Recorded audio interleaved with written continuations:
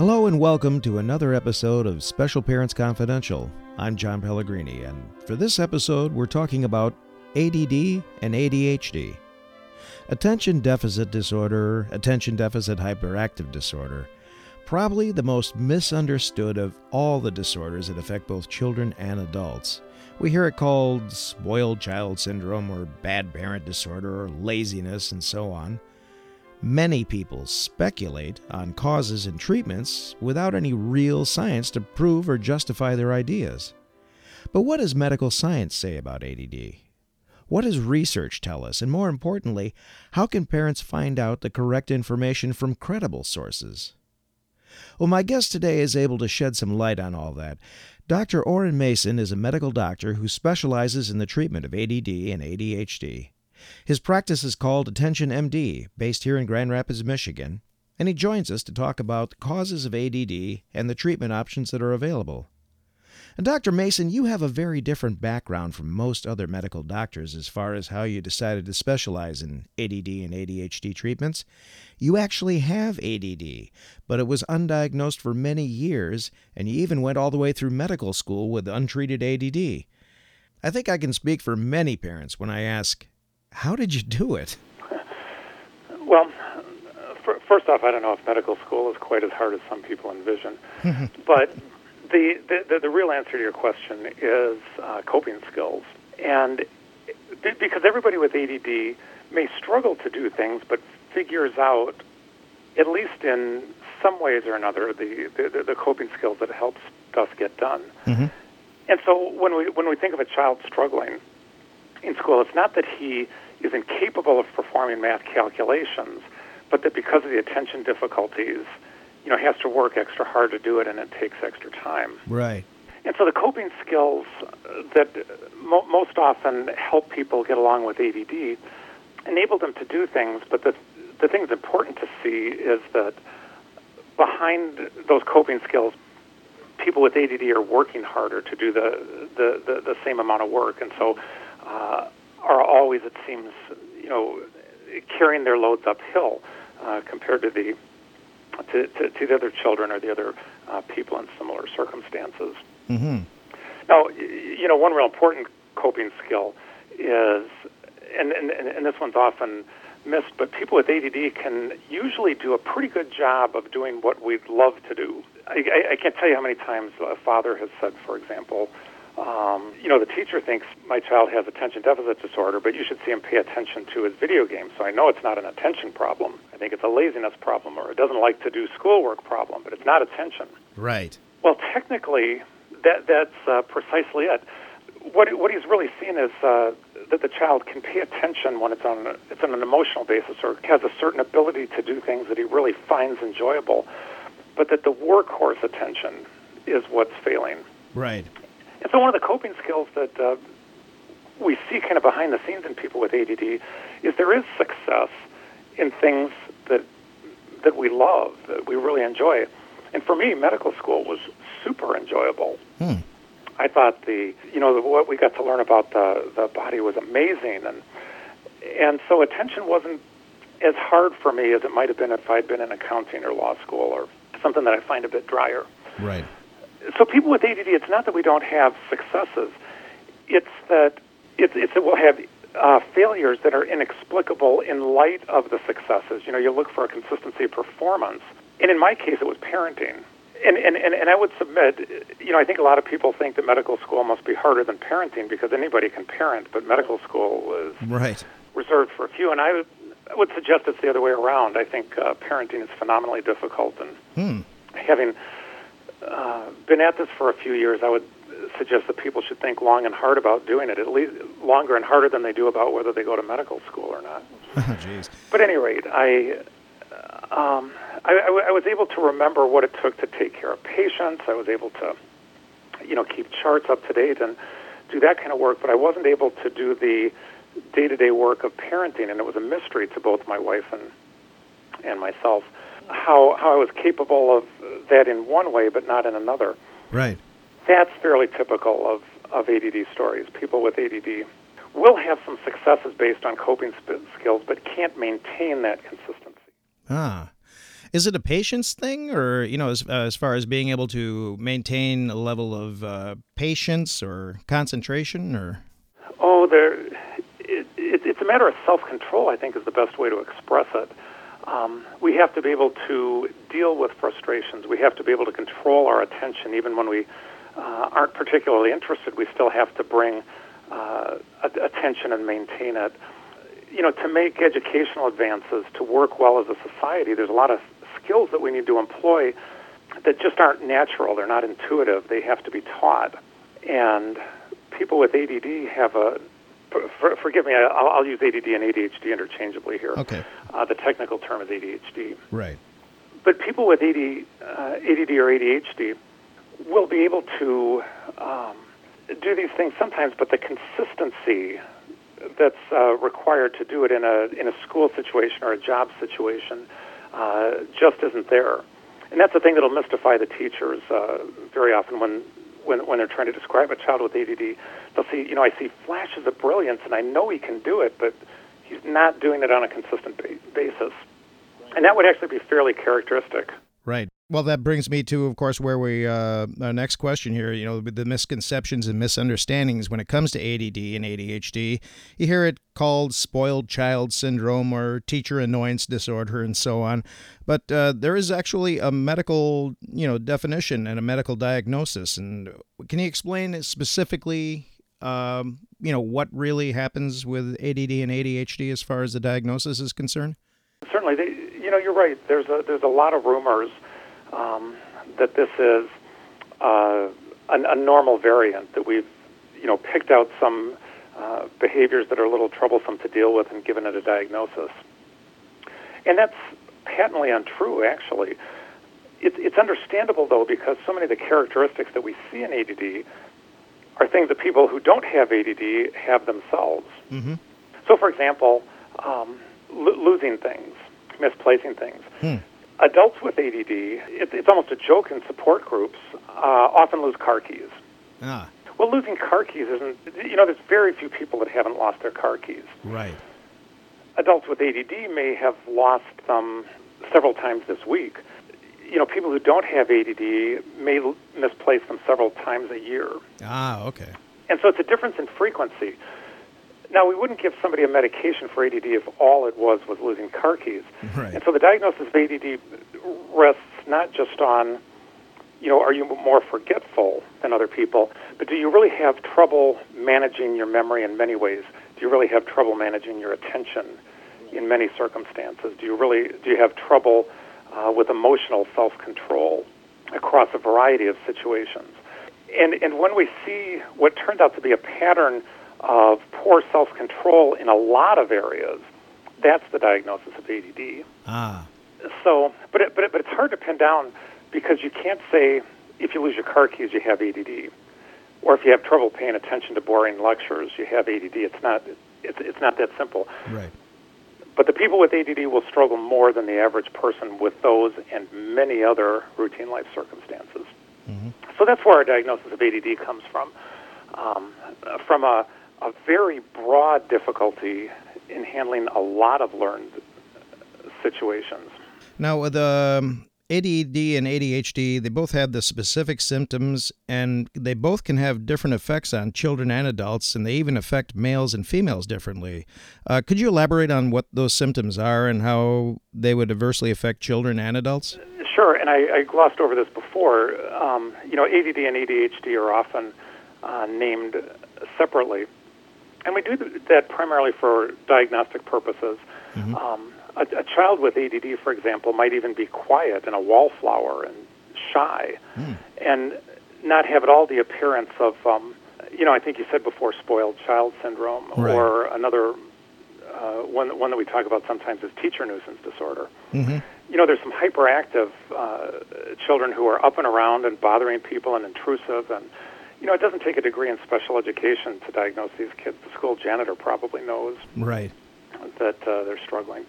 But that's only one picture of ADD, and I think, as you alluded, you can't just glance at a child and go, oh, that's one with ADD. Unfortunately, you can glance at a child and say, oh, that's a very active child. Mm-hmm. But going back to the self-control issue, what we're really looking for is a pattern of poor self-control of whatever activity level you have. Mm. And so we might find very active children who have trouble settling down when they come in from recess. But over the kindergarten and the first grade years, they learn more and more to do that. So they're learning to control their very high energy levels. Right. And so you see the self-control developing, and that's not a child with a problem. But, even if you have a normal activity level, but you really don't have a good self-control mechanism for it, you come in from recess and you're all wound up, and it's very hard to settle down. And so when we do movement counts on kids with ADD, they don't respond as well to the social expectations as the other children do. And the kids without ADHD are learning to exercise their self-control, where the kids with ADHD are still just struggling and don't know how to do it, literally because, we consider this to be genetic and brain-based, and literally because the control circuitry in the brain isn't available and doesn't work when they do try to self-control. Mm-hmm. And you asked, too, about the symptoms that we look for. And if hyperactivity isn't there, that doesn't dissuade us, because hyperactivity is rarely a problem as an adult. Right. Now, for often people, it's still present.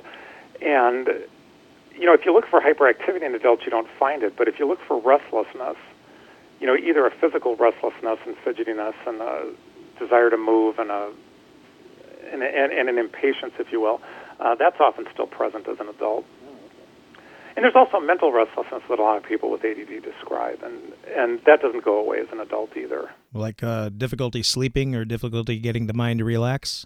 Exactly. Some people with ADD are very poor at watching movies, relaxing, can't play games with kids, don't do well at stoplights. Mm-hmm. Will tend to drive in patterns that avoid stoplights, because a lot of people with ADD would rather run into 3 stop signs without the long wait that they might encounter if they came to a major intersection and had to wait 3 minutes. Wow.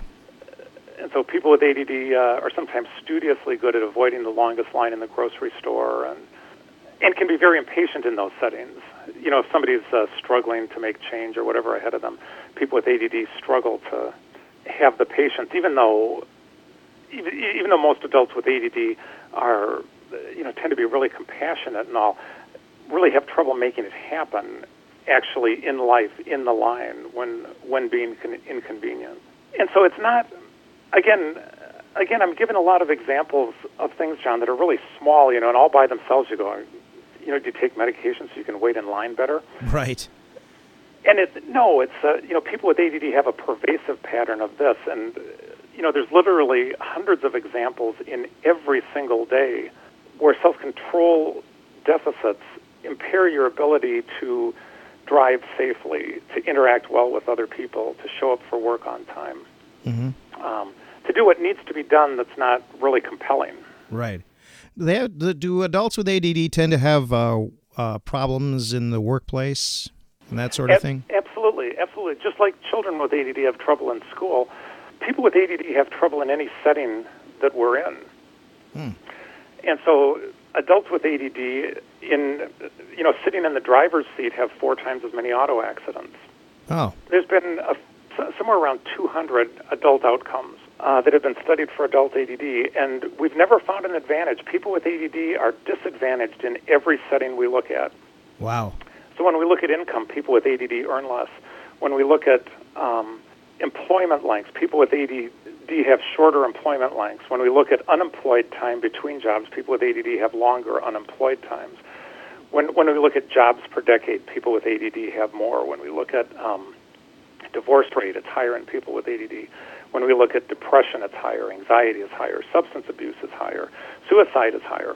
I mean, there's a myth out there that there's some strength to ADD, but nobody's actually uncovered that in research. What we find is that everywhere we look, adults with ADD are disadvantaged relative to the non-ADHD folks. So untreated, that's going to cause probably a lifetime of problems. Right, and thanks for saying that. It's important to point out that, when we do these naturalistic studies, we're talking about undiagnosed ADD or ADHD. Unfortunately, this research is relatively recent, and the thing that we'd like to be able to say is that all these problems clear up when somebody is treated. Right. And that's unfair. I'll tell you that in working with people, we really work to clear up exactly these kind of problems, but we don't have the research that says, yep, if you just, subscribe to this treatment, that all these problems go away. There's a lot of tantalizing suggestions, but this is a relatively new area, and so I would say stay tuned. We're seeing nice trends, but it's relatively early. Right, because the treatments for ADD and ADHD are relatively recent as well. Right. The notion of adult ADHD is present in a few thought leaders back in the 1980s and 1990s, but it was really the late 1990s before there was widespread acceptance that an adult could have ADHD, or that a child could have an inattentive form of ADD. That's also a relatively recent notion.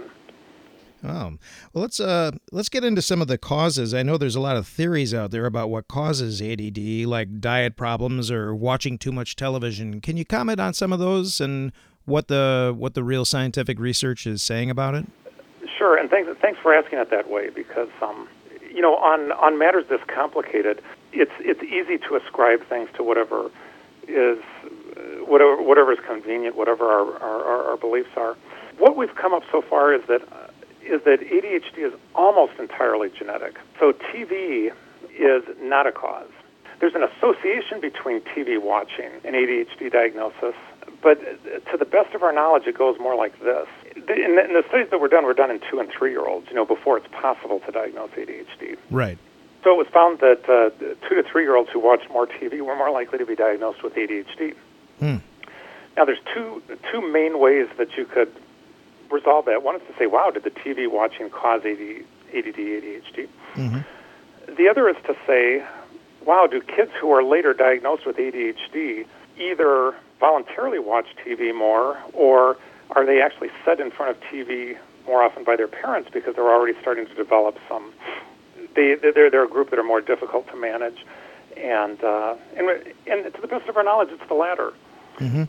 Kids with ADHD at 2 and 3, even though they're not diagnosed yet, have more trouble with self-control, more trouble not being intrusive, more trouble not bothering mom while she's cooking dinner. Right.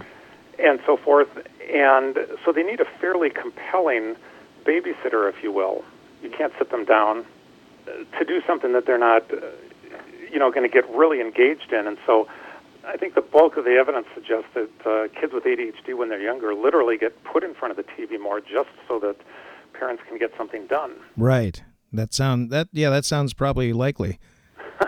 Yeah, we just haven't found a mechanism whereby TV watching can induce genetic changes, and genetic changes are what's responsible for ADD.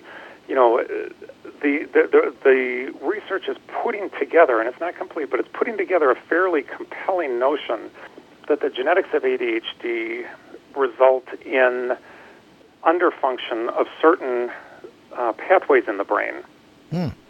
There's lower levels of neurotransmitters. The neurotransmitters are handled differently. And so literally areas of the brain don't work so well. And it's areas of the brain that involve what's generally known as self-control. So there's an attentional center, and it's up in the front of the brain behind the forehead. Right. And in numerous studies, we find underactivity in that area of the brain. Well, the neurotransmitters that are used in that area of the brain are dopamine and norepinephrine, and the genes for ADHD code for the surface receptors that handle these. And a lot of the study has to be done, of course, in animals, not in little kids. But what we find is much lower levels of the neurotransmitters in these attentional control areas of the brain. And there's some intriguing studies in humans that look like we have the same physiology as the animals do. And so, if genetically you have lower levels of neurotransmitters, it's going to take something relatively powerful in a treatment sense to affect that. But the gist of it is it's genetic, and so the notion that bad parenting could cause it, or bad diet could cause it, is really going out the window as we get down to the mechanism and realize that it's mostly there from birth. Yeah, so it's more of a neurological issue. It's neurologic. It's encoded, and people with ADD are born with it and are probably going to die with it. And if they are one of the fortunate ones who does get better through childhood, they're still going to have some residual from it. It isn't completely gone. Wow. Now, could we then maybe get into some of the ideas about treating ADHD? There's also a lot of theories there, such as eliminating certain foods or special diets, getting more exercise, and even taking vitamin or herbal supplements. And again, from a scientific and medical research perspective, are those treatment options really effective? Or Well, there's been a fair amount of work on this, and the shorter answer is we've been pretty disappointed with most of the non-traditional treatments. Neurofeedback, dietary supplements, actual diets, and you can't say that they have no effect, but I think you can say that it's a small effect. And an analogy that might work for some is, if you have a car and it can only go 15 miles an hour, and the clutch is slipping, and there's a big problem in the car, and tweaking the engine, adding gasoline additives and adjusting the timing and that kind of stuff are all going to help a little bit. Mm-hmm. And maybe if you really tune the engine up, now it'll be able to go 17 miles an hour. Yeah. So you can't say that that these minor treatments are ineffective, but in terms of restoring full function, there's a few cases out there, case reports of some non-traditional treatments having an impressive restorative function. But in general, most of them, when you do good controlled studies, aren't any better than placebo. And so that's been a tremendous disappointment, because we'd like a library of treatments that we could use. There's a lot of parents who aren't comfortable with the notion of medications and would love to do neurofeedback and supplements, and I'd love to have something to offer them. But in good scientific consciousness, I think looking at the evidence, you can't encourage. I don't discourage people from looking at those alternatives, but I don't think you can pretend that they're fundamentally going to change ADHD. Right. Okay, well then let's go on talk about the various drug treatment options. Many people believe giving children drugs for ADD is a bad idea, but the fact is we got decades of medical research that disputes this notion. So could you talk about what some of the drug treatment options are and what the science is behind them? Sure. No, I'd be happy to. As we said before, when you get down to the root of it, if lower levels of neurotransmitters are, as best we can understand, the heart of the problem, then the treatment needs to actually raise those neurotransmitters. Mm-hmm. The only way that we've found to really do that predictably in the vast majority of people is using medications. Right. We've got two classes of medications, and the stimulants are fairly well known, and the stimulants have some dangers, and I think rightly so are given a fair amount of respect. Mm-hmm. That said, the stimulants work a little differently in the brains of children and adults with ADHD than in the brains of people who don't have those conditions. Mm. And so a lot of the harms that we hear coming from these medications are when people who don't have ADD or ADHD are using them for purposes other than what I would use them for with my patients. You can use Adderall as an 8-hour energy pill. And it's probably much more effective than a 5-hour energy drink that you can buy, for example. Wow. Well, anybody, ADHD or not, can use that in college to stay up all night and do work that you've left till the last minute. Right. When we talk about that use of it, that's an illicit use, and it's a big problem. When we talk about using it for people with ADHD, we're not talking about waking up sleeping people. We give it in the morning when they're awake. What we're hoping to do is increase the efficiency of the thinking, planning, organizing parts of the brain. The control of activity, the execution of complex tasks. Right. Stimulants and non-stimulants both do that, but the stimulants have as a side effect that they can keep people up. Well, when we give these medications in the morning, that's not a troublesome side effect. But if we were to give these medications at bedtime, yes, that would be troublesome. Mm-hmm. But we've developed, long-acting versions of the stimulants that can be given in the morning. They're highly effective with ADHD. Right. And sometimes give dramatic and relatively quick improvements in a lot of these executive functions, including attention. Now, we also have the non-stimulants, and that's been an interesting group. You know, the notion that we can treat ADD, ADHD around the clock is newer. The stimulants having been around for a while, the non-stimulants all having really come to our attention since about 2002. And so, you know, medications that are there and helpful when you wake up in the morning and when you go to bed at night, or even with the long-term planning that occurs over days, you know, maintaining things in your brain for days at a time, may be something that the non-stimulants do a little better than the stimulants. But, you know, in terms of the effect that we see with either of these medications, I have to tell you that it's huge. Some people have near complete symptomatic remission. Wow. Meaning that for the most part, no teacher or psychologist observing them in the room would be able to differentiate that they had ADHD. Wow, that's amazing. And, you know, again, when we talk about the small effects that in some individuals we see for diet and supplements and that kind of stuff, we're not talking about that kind of effect. We're not talking about normalization. Right. But the notion that we could use the medications to, in some cases, achieve normalization is actually a relatively new and exciting thing. That's great. How about safety concerns? I know many people are obviously concerned about the safety of the medications and side effects, especially. I hear a lot about that, and I was just wondering if you could touch about the the relative safety and effectiveness of these medications. Yeah, and thanks for asking, John. I mean, that's a really important question because there's no thing that's effective in a human, in an individual's ecosystem that doesn't have side effects. Mm-hmm. You know, if you ever hear about an intervention that doesn't have side effects, you know it doesn't work either. Yeah. Because we're very complex, and so things that do what we want in one sphere may do what we don't want in another sphere. Mm-hmm.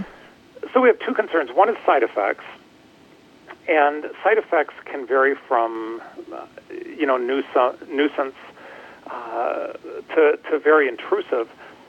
And side effects sometimes derail our use of these medications. There's children who do respond well, but they have side effects, and so it has to be discontinued.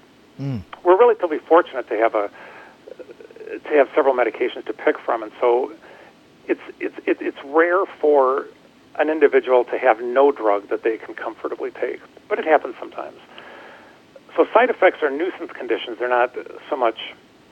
They don't make us concerned so much for a person's health or safety. Mm-hmm. We also have adverse reactions, and I won't tell you that these medications are without adverse reactions. There's things that we have to watch for. Mm-hmm. Some people will have more increase in blood pressure or pulse than we're comfortable with, and we'll have to take them off a specific medication and try another. I occasionally will have even worse side effects. Hallucinations and seizures are exceedingly rare, but they happen occasionally. Right. Now, would that be blood pressure related, or is that something else as far as that goes? No, those are separate. Oh, okay. Just an unusual reaction. Mm-hmm. Hallucinations, true hallucinations are probably 1 per 10,000 patients. Seizures may be more rare than that. Ah. There's medications, one that can cause a form of liver failure that's temporary, but it's 1 per million. Oh. And these numbers are so small it's hard to grasp. Right. 1 per million is your chance of dying in 60 miles driving. Right. And so on the one hand, we say there's safety concerns. On the other hand, to my mind, they're within the safety trade-offs that we make on a daily basis. Right. And I should also say something else, too. There were 3 studies done in the last 2 years because of concerns about heart attacks, sudden death, and strokes. Mm-hmm. And there's been some committee hearings and so forth at Congress. Parents whose children died or had some really serious events while taking these medications. Right. And of course, it's very hard to tell if the medication caused those or not. Mm-hmm. And so a series of 3 studies were done that involved 2.5 million children. and they were looking at precisely these issues. The children taking ADHD drugs, do they die at the same rate or at a higher rate? Do they have heart attacks at the same rate or a higher rate than children who aren't taking these drugs? Or adults who are taking these drugs in these various studies? So across 2.5 million people, the answer was no.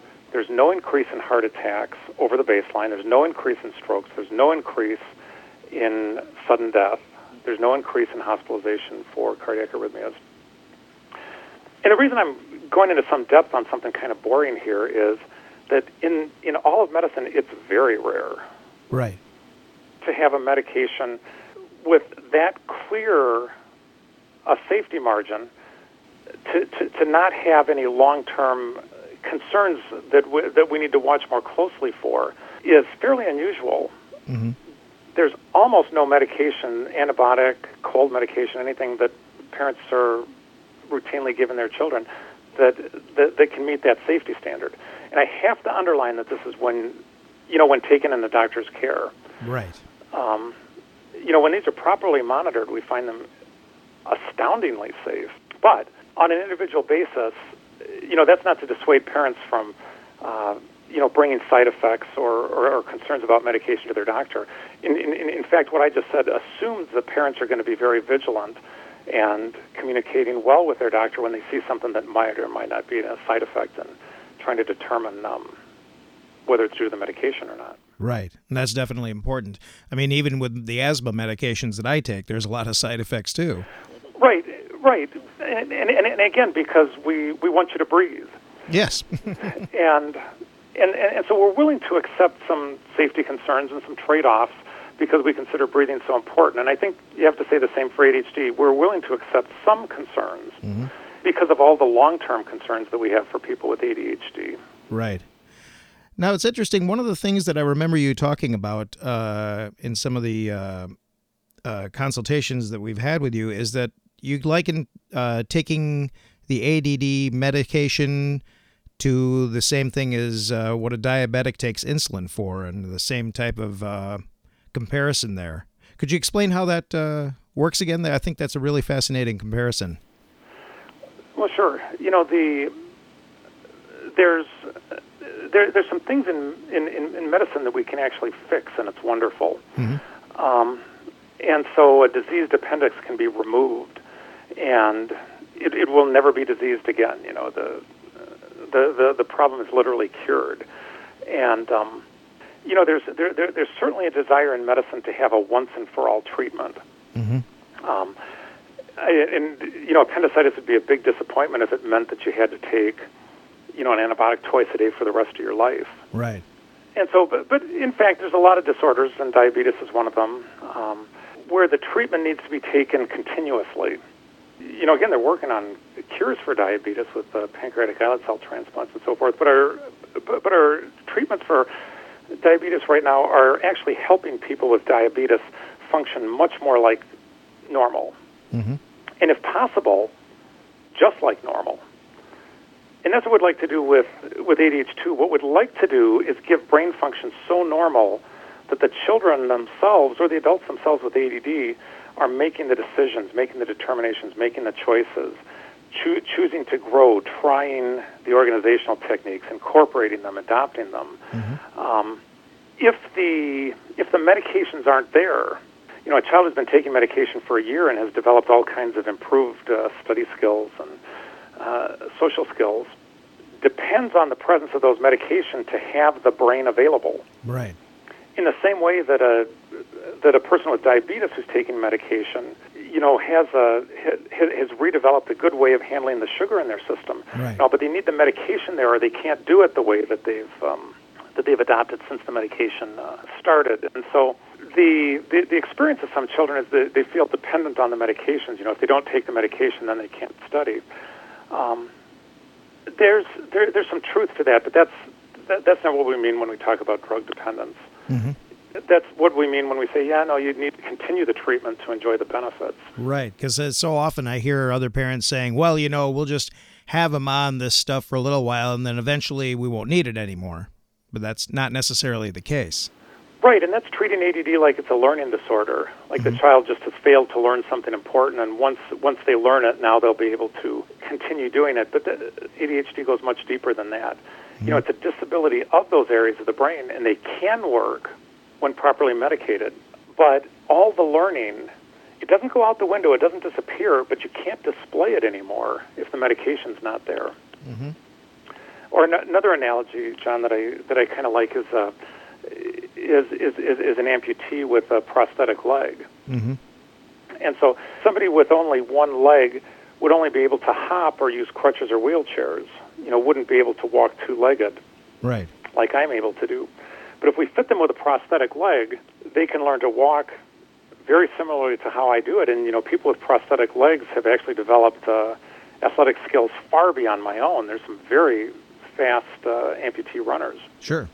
Well, if an amputee, if a gifted athlete doesn't have access to his or her leg for a period of time, they don't stop being a gifted athlete, but they can't show us, they can't demonstrate it to us.